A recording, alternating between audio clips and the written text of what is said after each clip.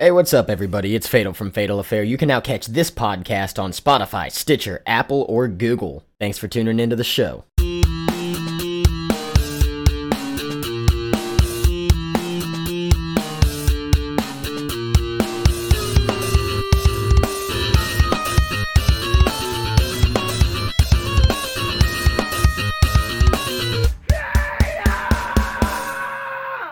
We are finally here for the final episode of the season for the Disney Plus Marvel series Loki. It's been a multiverse of fun up until this point. Sophia DiMartino absolutely killed it, all 6 episodes. You're listening to this, okay? So let me just say this for people who don't already know. It's a spoiler! This whole thing is a spoiler! Get out of here if you don't want it to be fucking spoiled! And that being said, thank you for being here. So we're gonna get right into the show, but like a Hyundai commercial, Loki drives it home. Going into this episode, I really had no idea who could be behind all this.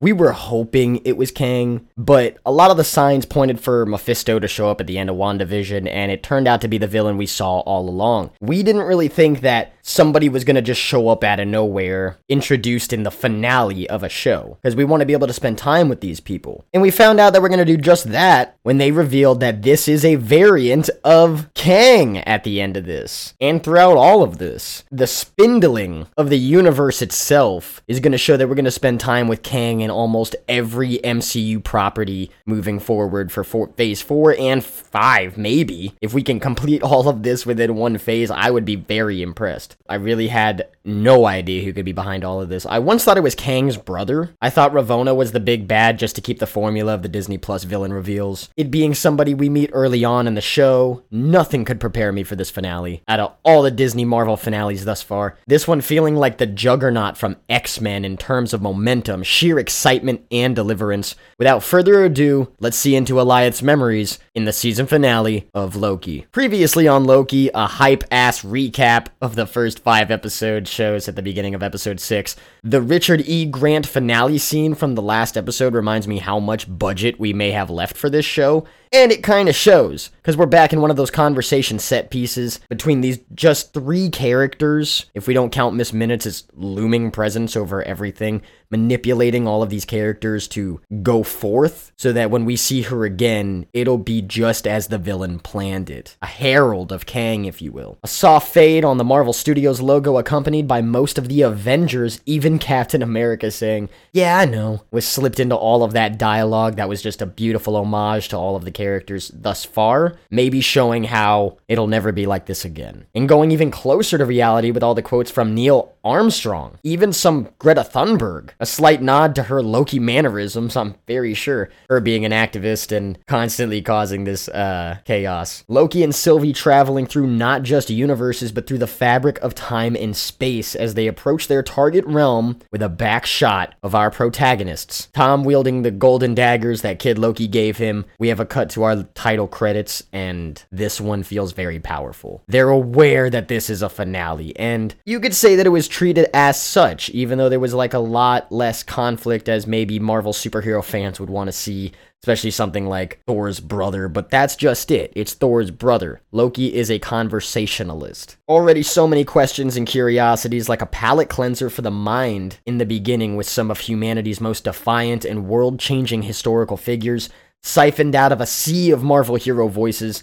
The beginning boiled up an ominous and mysterious hype that felt self-acknowledging. Open to Loki and Sylvie on an asteroid island floating amongst time itself as they climb to Kang's, not Kang's, castle. The color palette for this episode was quite Whovian in nature, very flourished and not afraid to use any color to highlight visual interest. Anything amongst space to me is just cryptic and whimsical altogether. Loki lets Sylvie do what she wants. As he knows her constant lifelong evasion of detainment, a prisoner on the run, and as a variant of himself, he knows the call for freedom against people he himself compared to the Asgardians. He felt compelled to rebel against. Sylvie saying she was pruned before Loki even existed. Of course, this can't mean literally unless time worked way differently, but more metaphorically. Like a walking dead man never having a life, she's hesitant, but Loki allows her anything. Simpin' hard, my man Tommy. And I would too. but he views her as an equal. This is my favorite Loki, a Loki with compassion towards somebody. However brief these moments are, he has a respect and understanding. So it allows for this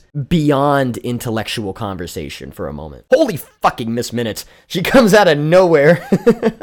A jump scare by Tara Strong, now a more sinister Miss Minutes, welcoming us to the end of time. And she's doing this in anticipation of somebody. Maybe not somebody she actually works for, but she works for a variant of. So she understands what all is happening right now and the decision that's going to be unfolded to the protagonists. Who comes out of the elevator? Kang?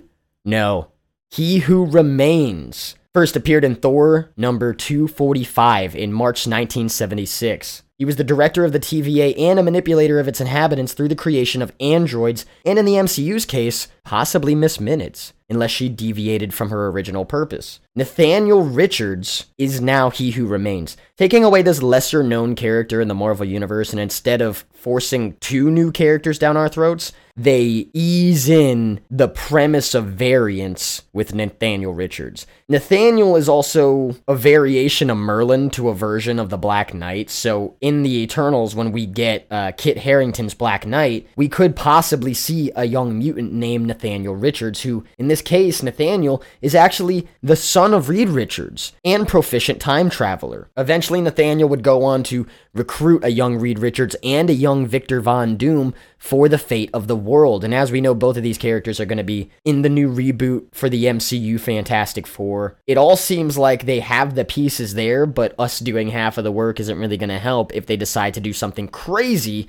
like replace a character entirely with Kang and a variation of Kang, and beautifully done altogether. It was pointed out that Miss Minutes tells Ravonna to go to Kang versus He Who Remains, or she says go to him, but as we know in this case, who him is. So it's possible Miss Minutes works for Kang as suspected. Now, the version that we get of Nathaniel here is also, as fans say, half Immortus. And Immortus showed up in Avengers number 10, where Kang showed up in Avengers number 8. Kang showed up in September 1964, Immortus showed up in November 1964. So, Immortus being the been there, done that Nathaniel, worn by the longevity of time, who is also a variant of Kang, the good Kang, just the out of his mind, morally okay, morally sound Kang. And as we know at the end of this, Sylvie's decision to murder, who would be half Immortus, half Nathaniel Richards, half He Who Remains, 150% Kang, is a terrible idea, because the only person that can replace that version of Nathaniel is going to be somebody who's nothing like him, somebody who's not going to ask them a choice, somebody who won't even entertain the idea of this or that in the benefit of somebody else. It's going to be Kang conquering all the time, and what he says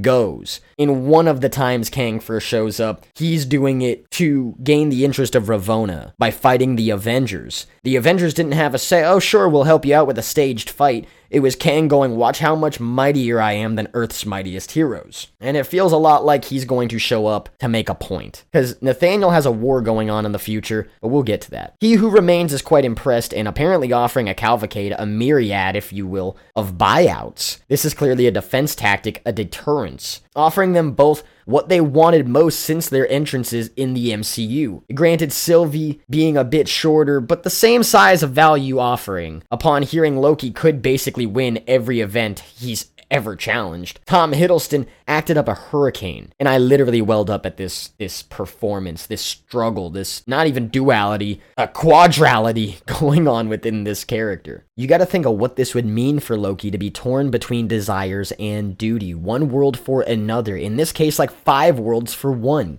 The ultimate question of this character development, possibly claiming the title of antihero, depending on what he does here. And on one hand of Loki deciding which life he wants, Sylvie gets offered any life at all. A lifetime of memories and happiness that she never even experienced, or she could possibly experience if he sends her back in some sort of protected time pocket, anything she wants. And her freedom to continue that timeline alteration, with Loki on the same timeline as her. And now our big bad being confirmed as a he who we possibly hadn't seen yet. Ravonna misses Mobius the way I miss Mobius every day, when I'm at work, when I'm walking the dog. Miss Minutes is even hiding information from Ravonna, revealing our big bad tier list at last, with Miss Minutes as number 2 baddie in front of Ravonna, because Ravonna's actually scared of Miss Minutes, or scared of the information that she has and who she serves. And Ravonna Ravonna gets slot number 3. Marvel playing with our feelings knowingly, switching the files Ravonna requested with ones he thinks will be more useful, quote unquote. When asked who,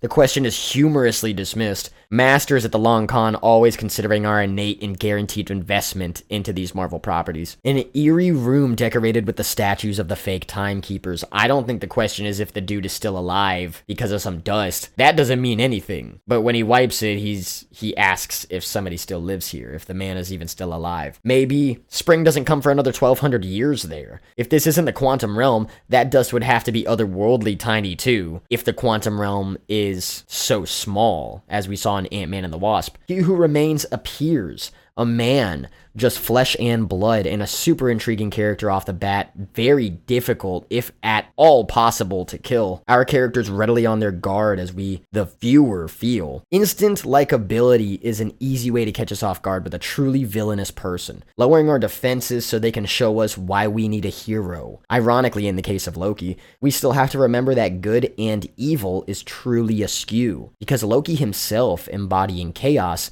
we can't foresee the consequences yet. Ravonna seemingly making leave, blocked by the M-Meister, Mr. Wow Ka-Chow, Moby Dick Mobius. You're not gonna be happy to see me. 2 former flames separated by betrayal written in blood. Ravonna still pretending to have everyone's best interest at heart, like a delusional fascist. Like Spider-Man was told in Civil War, when someone who's wrong thinks they're right, it makes them dangerous. Cut to Ohio 2018, where Hunter B-15 is evading the TVA right into the principal's office of one Judge Renslayer. But not Ravonna, her variant, allowing a bomb drop of an exposition to reveal itself in 15 seconds. That's some talented storytelling. Now everybody's on the same page at the TVA, understanding what they are. The entire exchange between Loki and He Who Remains is stellar. With the flea metaphor all the way up to the written script of their conversation, nothing makes you feel more insignificant, more tiny than being sized up. When you can see the whole picture, it's easy to shrink it if you mean to demean it. Even seeing Loki and Sylvie in their romantic vulnerability,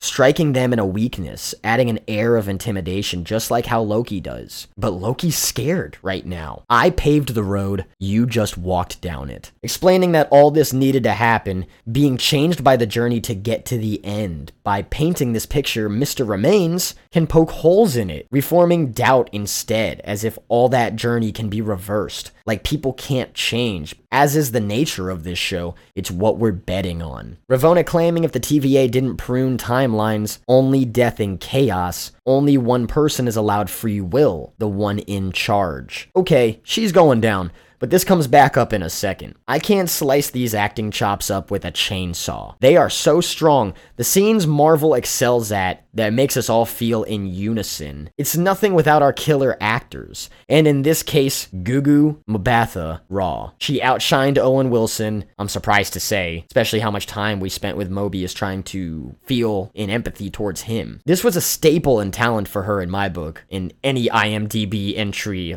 in the future. I'll remember this one. You betrayed me. We can build something better. These are the oppositions these characters stand on, and for both, the line of attack has been crossed now. Mobius failed, and Ravonna's comic combat prowess finally shows itself. Unlike with Enchantress a couple episodes ago where she got beaten, Ravonna is going in search of free will, presumably the one in charge. This would be how she becomes romantically involved with Kang, or possibly a prisoner of Kang, in the same idea. Back at the end of time, what are you so afraid of? Me. And just who are you? This scene had fans on the edge of their seats waiting for the long-awaited reveal. A ruler? A conqueror? But it's not as simple as a name, really drawing out the anticipation. A scientist from the 31st century, a variant of He Who Remains, discovered the existence of the multiverse. For a while, improving each variant universe through the congregation and cooperation of multiple versions of himself, and some versions seeing conquerable lands. Hence, all-out variant war. Alioth being made of tears in reality,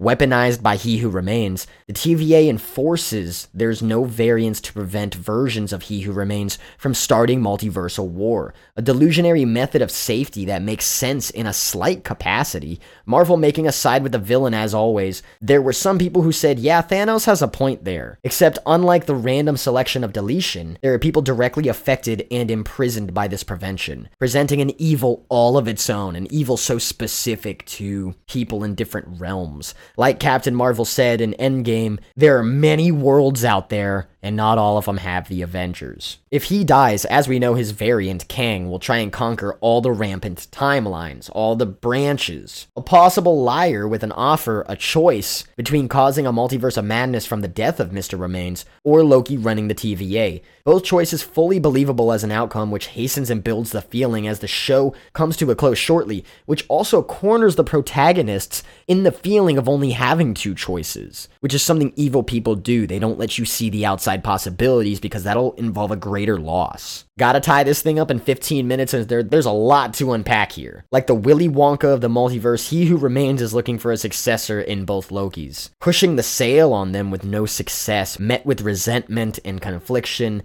Sylvie personally scorn being called murderer and hypocrite, even though he made her that way. And her having to experience it the whole time is a blink in the eyes of Mr. He Who Remains, but for her it was her whole life up until now. Revealing he no longer knows what's going to happen. The opportunity to kill or bargain is fully realized in a tense air of uncertainty. This is Class A drama writing. Reincarnation, baby! This devil-may-care attitude is definitely what somebody who had no regard for the rules of the universe would have, with that level of power. I believe Loki's original personality would embody that mold. The humorous, silver-tongued god, a ruler of infinite universes. The look on Loki's face doesn't agree with that fantasy anymore. Sylvie here just adds a wild card to that final decision. Like that, Sylvie thrusts for the kill and stopped by our Loki, because Loki as a liar believes he's telling the truth. This puts a rift between our Lokis, like a classic toxic relationship, also in a dual meaning.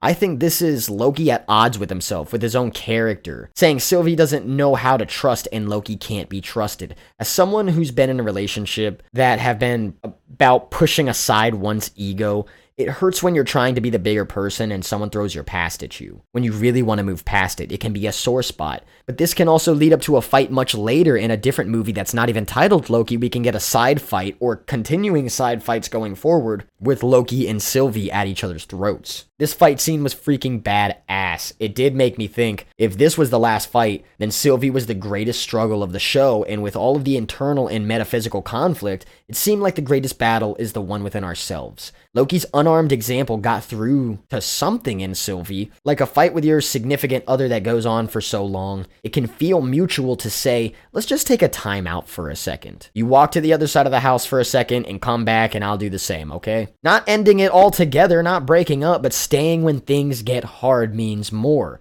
especially with that level of emotional baggage. I don't want to hurt you, I just want you to be okay. And the internet exploded. A very passionate kiss, and especially for Disney, a little hot. I'm not gonna lie, I was rooting for it after it happened, and at this point, I didn't even think it was gonna happen. But Loki kissed himself. He did it. Self-love fully realized, and it felt so right, but I never thought that I wanted it until it happened.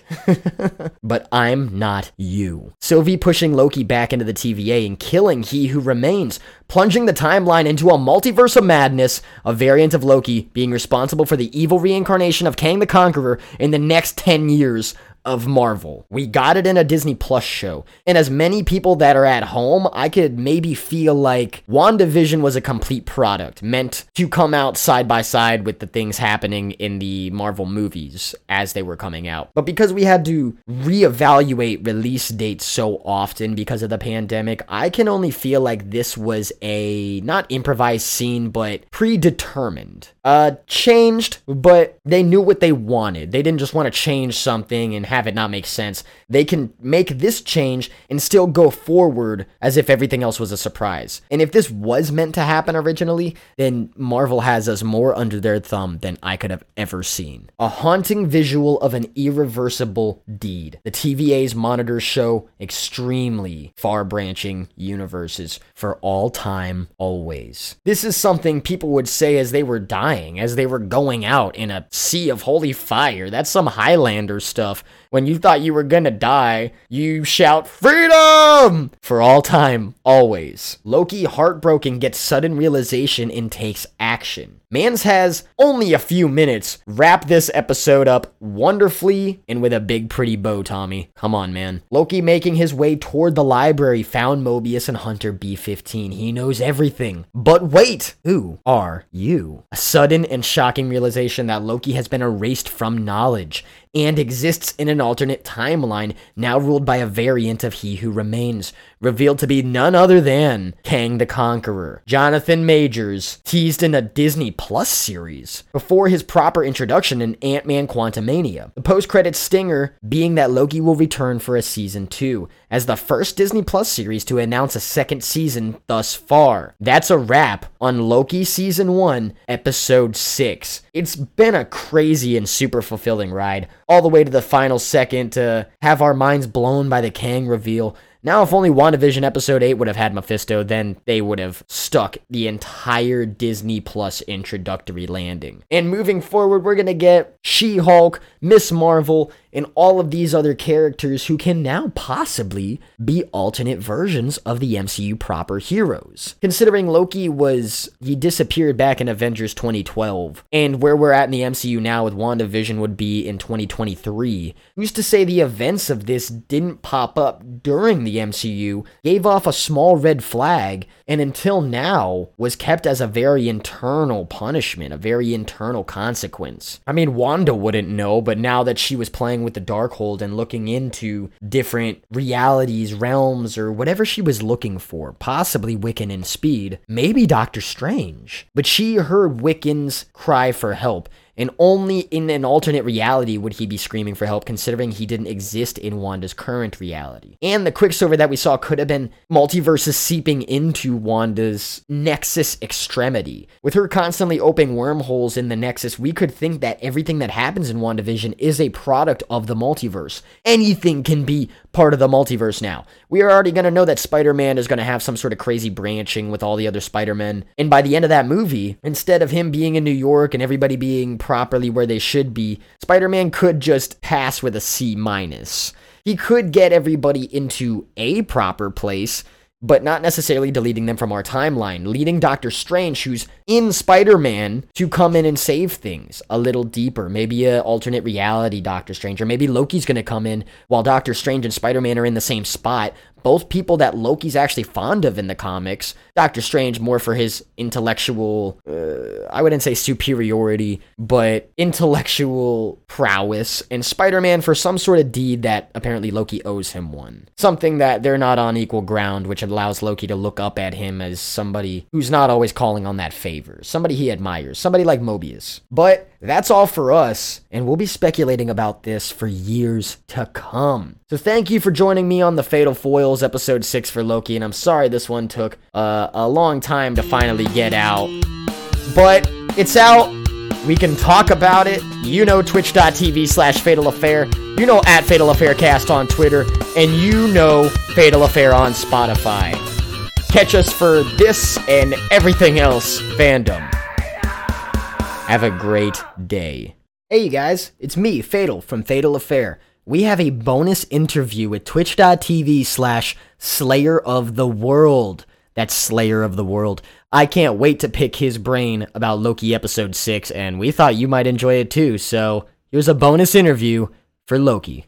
So what did you think of Loki episode 6? Okay, I felt like it was a bit slow paced, okay? It felt slow paced. The main story feels slow with Loki and Sylvie and the out of time world. I don't know the name of it. We'll call it Alliance Memories, or it's someplace within the end of time. The end of time. The end of time. Okay, the end of time with Sylvie and Loki. That feels a bit slow with the Time Master guy, but like the story was very like encapturing, and I really enjoyed it. The Time Master guy is Nathaniel Richards. It's either an embodiment of He Who Remains or Kang the Conqueror. Either way, it's a variant of Nathaniel Richards. Well, what did you think of Sylvie and Loki's ability to wrap up their story? As short of a time as we spent with these two characters, what did you think of the payoff? What did you think of their final union in the action they were sent to do, in the goal that they both predetermined for themselves, and about what I would say the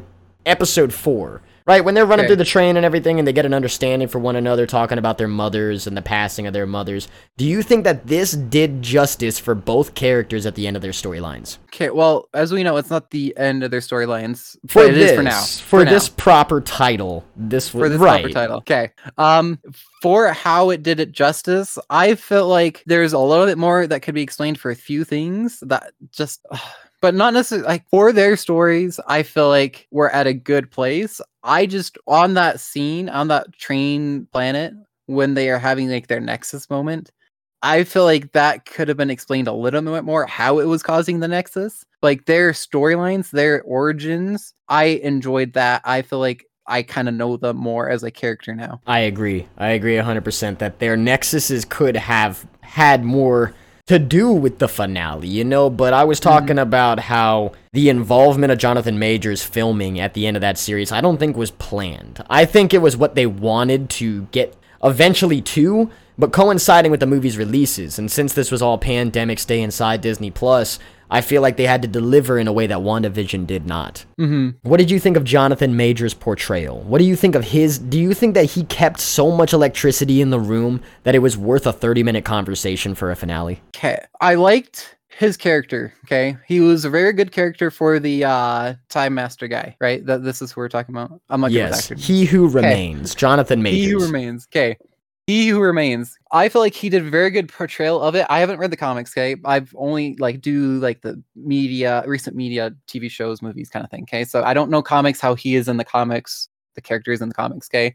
But for watching it, I feel like he did a good job as said character. I feel like he was very almost what you would expect a person living alone to do, is acting like having these crazy like he's controlling everyone, but he's alone kind of thing, you know? That's brilliant. So it's like when you're a kid and you're playing with your toys, with your little action figures, he's controlling everything pretty much. And that's kind of like how I see him as like a little kid playing with his little action figures. And it's kind of almost like in a huge cycle kind of thing. And if some other kid comes up and picks up another toy out of his toy lineup, that is like the Nexus moments happening. You know, that was not supposed to happen. I like that. Yeah. But I mean, he's the one who oversees time. And now that he's dead, Kang, his variant, is going to come in and oversee everything that he had laying around.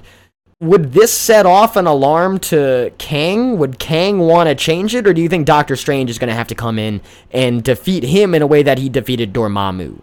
This unstoppable force. I feel like Doctor Strange is definitely going to have a part in this, okay? Because it's definitely dealing with a time, reality, loop stuff. So all the stuff, you know, that does with the time stones, okay? Oh, that's a really good point. That Doctor Strange is the wielder of the Eye of Agamotto, but when Loki is talking about the greatest power in the universe, he grabs the Infinity Stones like desk trinkets. He finds out that they're useless at that magnitude of power. But do you think that that's just within the TVA's quantum realm? Do you think that if they get Kang on Earth, the Infinity Stones can affect him? Sure. I feel like it was almost because the one who remains almost had a magical power to him, which I feel like he was nullifying the powers of the stones in that realm. I feel like with the realm, the time realities being disparaged, I think they're gonna have their powers and controls back, you know?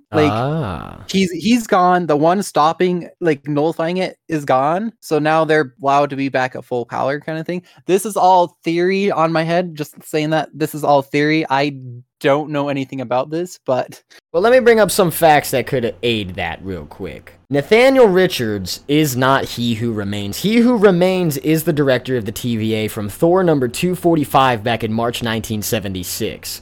But Kang the Conqueror, and who we know as Nathaniel Richards, is from September 1964. So if we merge these two characters, He Who Remains and Kang, we get the MCU He Who Remains, who is a variant of Kang that we saw in Loki. Let me rephrase this entire... Nathaniel Richards is the time-traveling son of Mr. Fantastic. Okay. If Nathaniel Richards is He Who Remains, and you're saying getting rid of him would bring back the use of the Infinity Stones, would a variant of Nathaniel Richards not also nullify the stones? So I feel like obviously variants are different in each of their ways.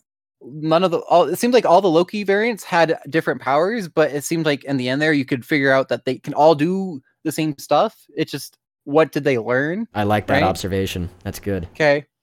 I feel like it's almost the same way with these guys, that the one that we saw, the He Remains, the one that we saw is just the one that figured out either power first or was like most powerful with learning. Wow, look at you. The rest could either learn it and control it and we're back in this loop kind of thing, or maybe they're all like that. That would probably be my best guess. Is I feel like how they did it, it's fine. Okay. I feel like they did really well with splitting up different characters. Okay. Showing that there are different variants. And I feel like if the nullifying thing that I'm saying is true, I feel like it's just a matter of who has the more power here or who has what power kind of thing. I really like that, because as we saw, He Who Remains has his own version of the temp pad, and Sylvie had to teach Loki how to do Enchantress's hypnotism. So if Kang, in the comics, always having this ability to quick time travel to avoid punches similar to how He Who Remains did that, do both of them share that ability with key differences in how they operate? If the hooded person at the end of episode 1 of Loki turns out to be Kang, and that was his sword in the ground, then is he a skilled one-handed swordsman capable of putting up against that fight that He Who Remains wouldn't put up against Sylvie? So the next time we see Sylvie wanting to kill a variant of Nathaniel Richards, she could find herself massively outmatched in one-handed ability. She could find herself outmatched in terms of what he even does. He can have one of the Infinity Stones and still use its ability and still dwarf its power with what sorcerism he has himself practiced. And that's why it's going to take Loki, Doctor Strange, and Wanda, amongst a myriad of other sorcerers, possibly Mordo deflecting from the villainous side to fight a grander evil trouble at stake here, and Agatha from WandaVision, in the comics, being the mentor of Wanda, with not always the clearest head. But what's crazy is Agatha is Franklin Richards' babysitter, in a sense. The Fantastic Four love Agatha Harkness, and she constantly participates in Fantastic Four comic arcs. So if Nathaniel Richards really is a descendant of the great Reed Richards, and we get the Fantastic Four rebooted in the MCU, are we going to get a correlation to Nathaniel at the end of time to Reed in 2023, and Reed in our current MCU, where we're going to have heroes fighting the future that they created necessarily, and that's going to cause some like really big rifts, I would think, not only amongst the Fantastic Four, but Reed Richards' participation in the evolving MCU, the Avengers that are going to form, or even some veterans that hang around. I don't think Doctor Strange is going to answer kindly to Reed Richards. So something with the MCU that they do versus the comics is they like giving hints and giving these like almost, what is it, like Easter eggs towards a character. Like you saw it in WandaVision with Agatha, how it wasn't exactly like 1-to-1 ratio with her character in the comics. So I feel like it's definitely going to be a almost same way with most future characters here. It's not going to be exactly, hey, this person was so-and-so's babysitter kind of thing. It's going to be variants, I guess, of said character. I like that. And who's to say that we can't get an old comic book rendition of Agatha, also part of the Fantastic Four or something? But you're right. I like that we can fuse modern storylines with past storylines and get the best of all of this writing in, hopefully stick the landing in a character in the MCU proper. What did you think of Sylvie and Loki's romantic conclusion? Do you think that was earned? Did you need to see Loki kiss himself? Or do you even consider Sylvie a part of Loki? So we know that Sylvie is technically a variant of Loki. Did I need to see them kiss each other? Did I think of it as Loki kissing Loki? No, because they are like a gender, like different genders kind of thing. But did I feel like it was necessary? No. But was the kiss between Sylvie and Loki necessary? I don't think so. I feel like it was almost I feel like the relationship was one because they wanted a relationship in the story, which I don't feel like is always necessary in a story, but fans like to see it. I had a relationship. Mobius and Loki were inseparable. I didn't need them to get romantic, but golly, them on screen is so magnetizing. I did not need Sylvie and Loki by the end of this. I wanted Mobius to be more okay than I wanted Sylvie to be okay. I really like Mobius though. Did I see the kiss though as a Loki kissing Loki? No, I did not. I know they are variants, but did I see it as that? No. Dude, on like another level, do I know that it is Loki kissing Loki? Yes, and I didn't really feel like it was right. I think that's the general consensus of the audience. Yeah. Well, it's similar to how you're saying. When we're merging all of these ideas in the best of the writing, when we look at the character of female Loki, Lady Loki, we see closer what they're trying to give us. Yes, it's a variant of Loki, but in the sense that in the comics, Sylvie Lushton is the inheritance of Loki, is the indirect embodiment of the god of mischief. So, by making her her own character in the form of a variant, we can now pull from any single one of the Enchantress storylines to either have this make sense or contradict it, and it'll be brilliant however they do it. You can't lose when you create what framework that they've done here. I agree with that, okay? And that can go like the same way with any storyline now. Now they have all these variations of characters at their expense. Yeah, 100%. And I'm against some of the bringing in of some characters that didn't work, but Disney having now ownership over all of the properties who have formed the Marvel television circuit. You know, you got X-Men, Fantastic Four, anything owned by Sony, Amazing Spider-Man, Tobey Maguire Spider-Man, maybe even Blade and Ben Affleck's Daredevil. Going further, now we have animation. Now we have Netflix series. And you can potentially play with anybody, and when they show up on the big screen, we're gonna lose our fucking minds whether we were fans of that or not, just because of their innovative use of property. Because I don't have necessarily a craving to see Nick Cage come back as Ghost Rider, but would I lose my mind if he showed up when Robbie Reyes was just deigned the new Ghost Rider? I would, because we know that there's a history that they tried to give us. And I don't think necessarily the blessing or whatever he was writing for in the first movie, right? He was writing for the first Ghost Rider's contract to fight against Blackheart. But to say that a Blackheart can exist means that a new one can exist. To say Ghost Rider exists can bring in new Ghost Rider. And I'm hoping that however they do the Fantastic Four, we get some sort of reference to Chris Evans' previous participation as the Human Torch. Maybe to say that one time in a different universe, a Human Torch became potentially the Super Skrull from the aid of Galactus' Herald, Silver Surfer. Especially when we get Galactus' reveal, are we going to use that Silver Surfer? Because that one had nothing wrong with him. He looked like comic book Silver Surfer.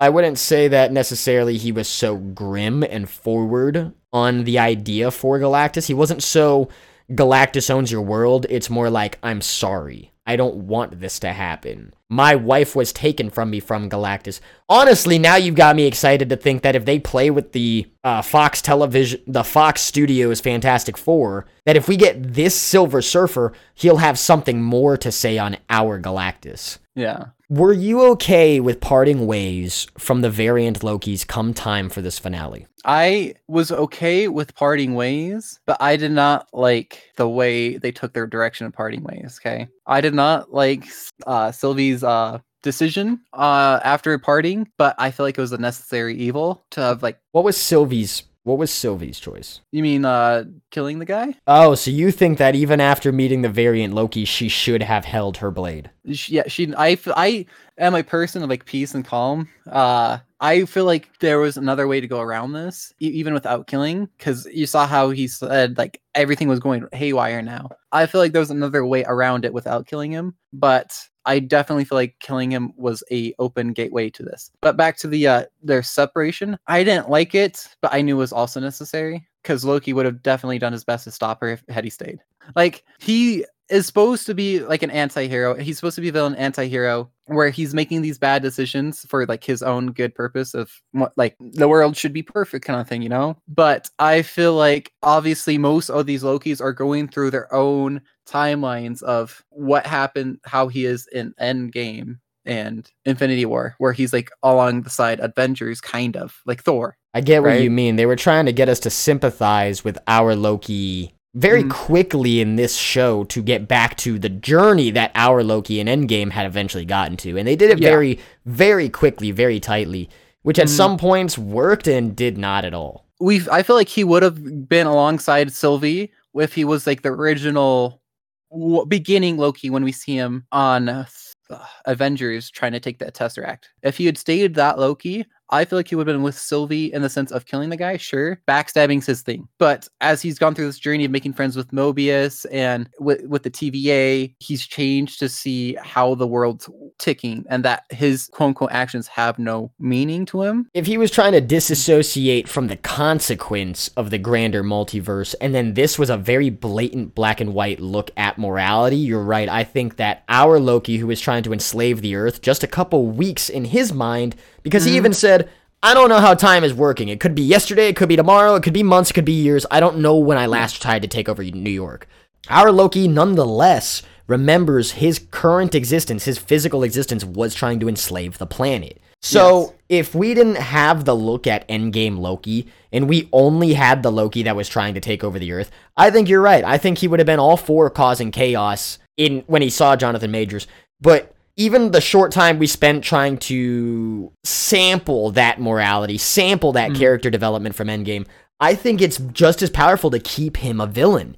Because when he goes up against somebody who's not necessarily acting evil, because there was no demonstration he could do to give us a human feel of evil. He couldn't kill anybody. He couldn't choke out Sylvie, but then we got Loki. It would just be a weird conflict, you know, if everybody was trying to fight in that one room, given the title and reputation all of them in that room have. So, from somebody who's never said hello to the God of Mischief, and let alone the God of Mischief squared, he came in like a force, a presence, when Tom Hiddleston was surprised by him, when he said, Sylvie, hold on. I got chills because we know Loki's capacity for villainy. We know in Ragnarok he was going to betray Thor right up until the moment they were going to steal the ship. We thought even in Endgame, wow, this is crazy as a demonstration that Loki sacrifices himself for love, for his brother, for family. And now we have a Loki who weeks before trying to enslave the planet is telling somebody to not murder somebody. That gives me such a grand concept of intimidation. And he even said, I know a liar. He said that man is not lying because I know lying. Yeah. The Loki is such like because how Loki is, he's such like a malleable, he's such a flexible character with how you can push him around. He has not a vendetta, but like an agenda. He has an agenda with what he wants done, but you can easily push him out of the way and shift like his agenda, shift how he is. Yes, I like that. Loki, like his morphing, is easily able to shift his end goal, shift his plans with a simple push. He does see the outcome that's best in it for him, right? And that's something that Mobius even says. He says it's not too late to change, but you really are a Loki. You know, he tells that to all the Lokis. Yeah. You are you.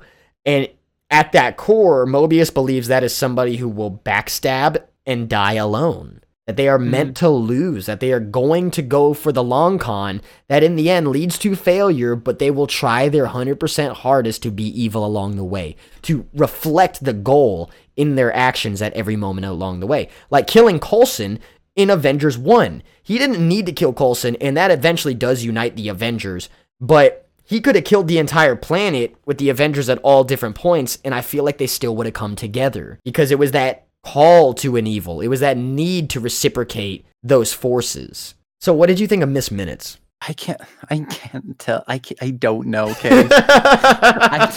I don't know what to tell you my thoughts on Miss Minutes, okay? Because she seems almost like she's an more intelligent AI than I don't know. Did the One Who Remains make her, or like what is her existence? How did she come to be? Let me tell you what the internet's theory is. They think that Miss Minutes is created by the variant Kang. not He Who Remains, but because they never had interaction in the episode. She says you're about to meet He Who Remains, but she never at any point says He Who Remains, this is Loki, or Loki, this is He Who Remains. She instantly leaves before his introduction, and she goes to Ravonna to say that he thinks that this is a better plan. And she's speaking obviously about a Kang, but we don't know if she was speaking about the Kang that we saw in episode 6. I don't know how I feel about that being a construction of a variant, but I almost feel like she almost has a higher intellectualness of the Kangs.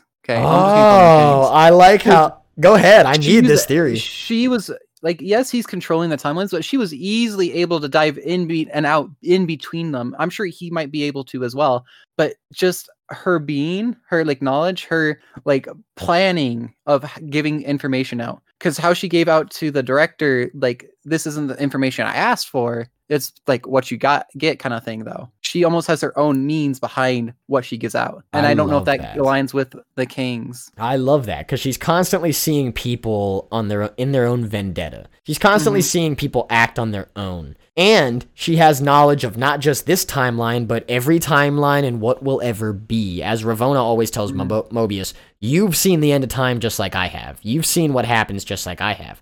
Now that all of this is branching out, you're right. I think Miss Minutes is the only person who can see possibly where this is going, where somebody else wanted this to go, and what's happening now. She could be serving 4 different masters, and she could be such a damn great liar that she's fulfilling all of their plans. The perfect mold, you know? So, and for all we know, maybe, you know how we have this one timeline with the Kangs, right? Yeah. For all we know, there's multiple of these one timeline with the Kangs. Oh. And it just so happens all at the same time that they're breaking apart. I like that. And this is Miss Minutes traveling between these. This is just like a very on-the-spot theory, just saying that. But like, I feel like she has like a higher purpose than the Kangs. Whether she is Miss Minutes or she is something else disguised as this creature, AI called Miss Minutes. I love that concept. For all we know, she could be Eternity. She could. Well, I love this Loki conversation. And to dive into what could possibly be in the future for the MCU, what do you think is going to be in the future for Kang the Conqueror? This killing, when he says, see you soon, when he sees them soon, what do you think he's going to do? I think the see you soon is not just him as one, but as him as many. Because you said that, well, they said that they were working like together as like friends until the war kind of started breaking out. I'm assuming some of them, even though they are conquerors, also still made friends with each other kind of thing. So with these being able to come back out into the timeline, we're going to start seeing more and more come together. And as the Avengers try to stop them kind of thing, or Avengers, whoever the Avengers is now, okay? Because that phase of Avengers is pretty much going out now. You know, it's going to be the new generation of heroes. Exactly. The new generation is going to have to figure out how to like pinpoint which Kang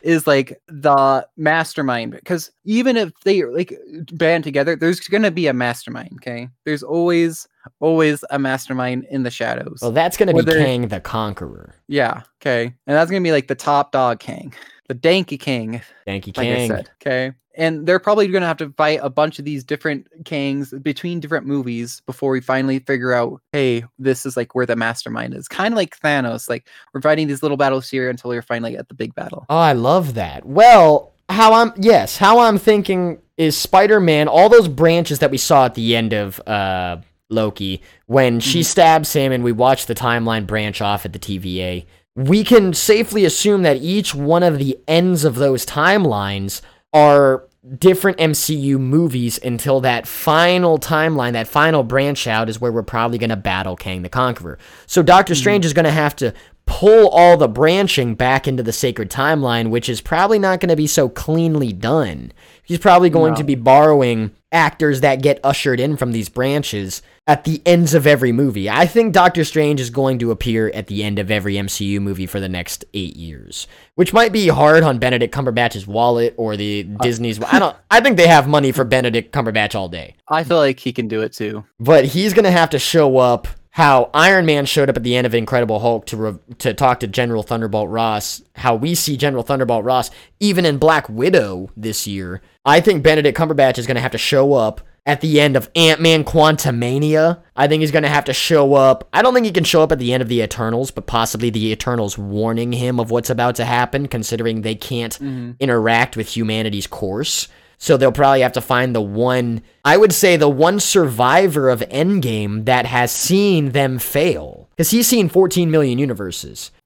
It would be hard to say he didn't see Kang in any of these universes, or something that led to the prediction of it. Well, was he really looking for Kang at the time, though? Because he was looking for the right solution to defeat Thanos. That was his goal when he was searching through time and like realities. Okay, so if you're not looking in the shadows, you're not looking for something. He wasn't looking for Dormammu, so I agree with that. He found Dormammu in the shadows after being aware of the magic. And now he's aware of the first one. Now he's aware of time, though. Now he's seen time reversed. He's seen the visions of the future.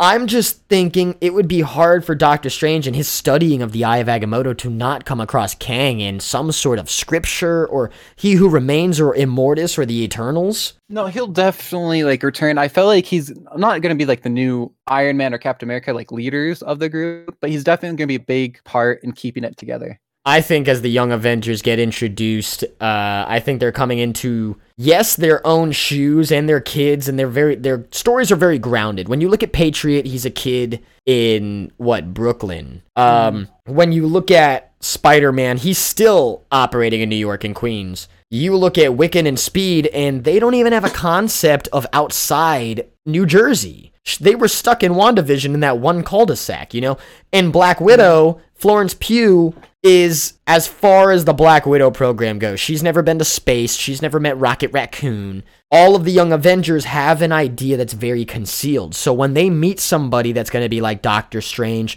it's going to lead to such a childlike wonder and an amazement that I think is going to reignite our idea into the MCU cosmos mythology. I think what could have been powerful for Iron Man to meet the Eternals will be more powerful when Ironheart meets the Eternals. Yeah, no, it's definitely going to be meaningful having this new generation with a experienced leader, but experience it on their own kind of thing. I feel like there's going to be vastly separation between the generation gap of how I want to be a hero versus how you were a hero in your time. There's going to be definitely a generation gap between we're going to be putting a date on these older heroes, We're going to see 88-year-old Captain America on your left.